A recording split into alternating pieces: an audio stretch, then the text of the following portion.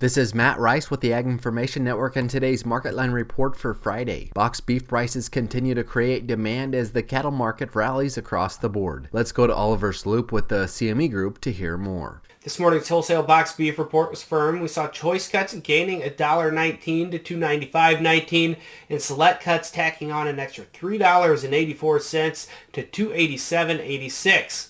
Chicago soft red winter wheat prices for March closed the day down 15 3/4 to finish at $562 1/4. May corn was down 7 1/2 to finish the day at $429 3/4. Kansas City hard red winter wheat prices for May were down 14 to settle at $570. Portland prices for club wheat with 10.5% protein was unchanged, ranging from $650 to $695. Soft white wheat with 10.5% protein prices for April were down 10 to unchanged, ranging from $630 to $665. Hard red winter wheat with 11.5% protein prices for April were down 14, ranging from $630 to $640. DNS wheat with 14% protein prices for April were unchanged, ranging from $733 3/4 to $774 3/4. Live cattle for April were up $1.60, closing at $185.60. March feeder cattle were up 87.5 cents to finish yesterday at $247.10. March class 3 milk was down 22 cents to settle at $16.80.